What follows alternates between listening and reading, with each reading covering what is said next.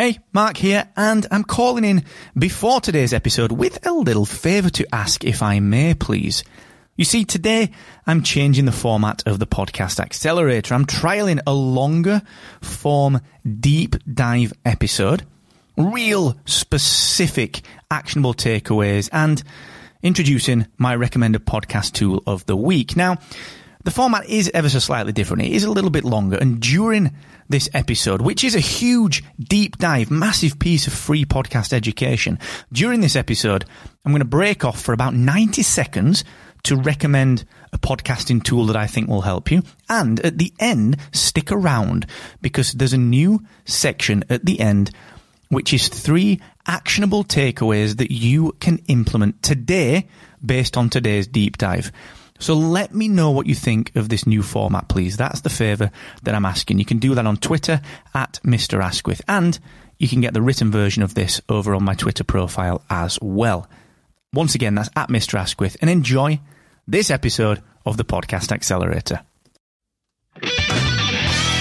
Will Google punish me for duplicating content throughout my website? That is a question that came in on our Facebook group, and something that I'm going to answer today here on the Podcast Accelerator. I'm your host, Mark Asquith, CEO and co-founder of Rebel Base Media, where we make podcast technology, including Captivate.fm, the world's only growth-oriented podcast host. So a podcast host that actively releases tools and things to help you to grow your podcast. So whether you are a brand new podcaster looking for a home for your brand new show, or whether you're a veteran podcaster tired of your audience not growing, maybe it's time to start thinking about working with a podcast host that actively cares about your growth. Please go ahead and check out Captivate.fm if that sounds like you. You can do so for free for 7 days and move a podcast to us from any other podcast host quickly, easily, and again, completely for free at Captivate.fm. Now,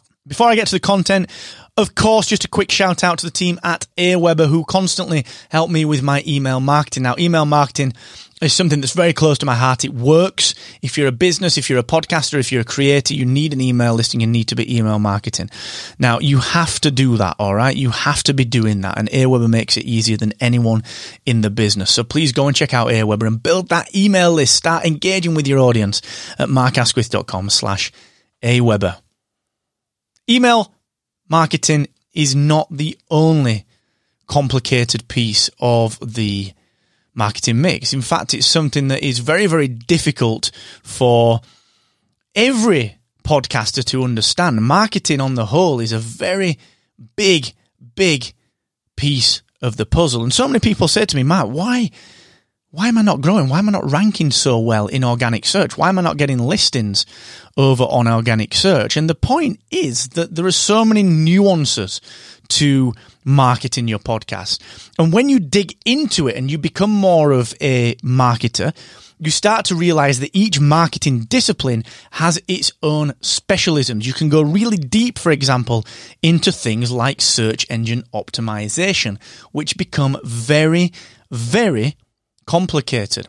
And we had a question in our Facebook group about SEO, about whether or not posting your show notes as a blog post on your website will be classed as duplicate content, and whether or not that will damage search engine rankings. Now, Vicky Weinberg, thank you for posting that in our Facebook group. And Vicky said, if I create a blog post for my podcast episode, can I use the exact same text in the show notes or not? It seems sensible to me rather than to create 2 separate pieces of content, although I'm sure that I heard that Google can penalize you for duplicating content.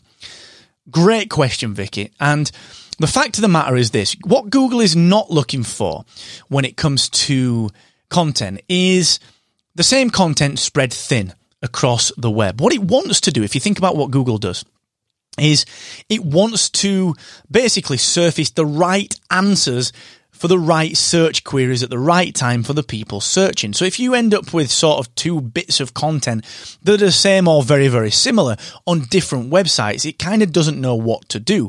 And it can often mark down all of the content that is classed as duplicate content because it doesn't know which is which, and it looks like you're trying to spam Google's index.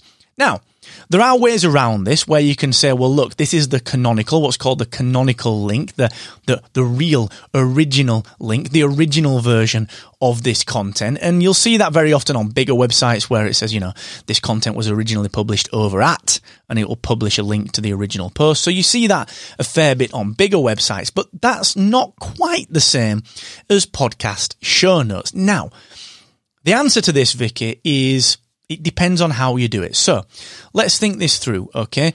If you create a blog post within which you embed your Captivate podcast player and you write your blog post as your show notes, and then you put those same show notes into Captivate and publish it out to Google Podcasts, out to Spotify and to Apple, that's fine, okay? In my view, that's fine because it's not duplicate content, because you embedded the player for your podcast on the actual blog post itself. So you've got the blog post and then the player at the top. Okay, so that is not duplicate content.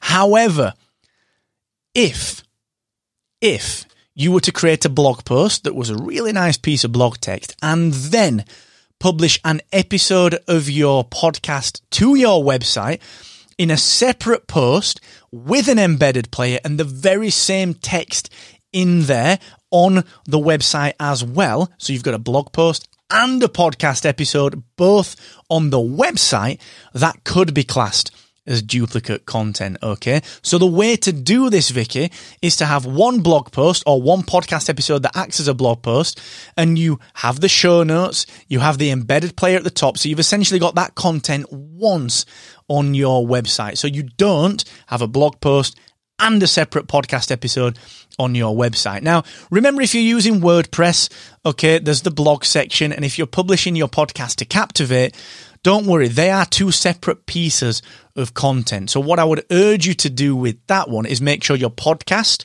if you put the blog post in the show notes, that only goes off to the directories, Apple, Spotify, Google, and then you use that same text in a blog post on your website wherein you embed the podcast player from Captivate into that blog post. All right, it's the same outcome for the listener. They see a blog post, they see the listener opportunity, the embeddable player, and they play that episode right there on page. So the outcome is very, very similar. In fact, it's the same outcome in that I've got the player and I can read the blog post if I want to. Okay.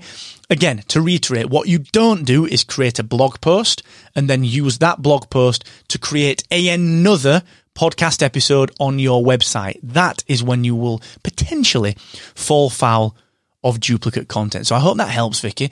If anyone else has got any questions on that, do let me know. You can get a hold of me, of course, either on Twitter or in the comments section if you're on the YouTube channel right now. Okay, so let me know what I can do. Podcasting is not easy. There are a lot of nuances, and in particular, if you want to grow your show, it can become quite difficult. So please let me know what I can do and keep on captivating.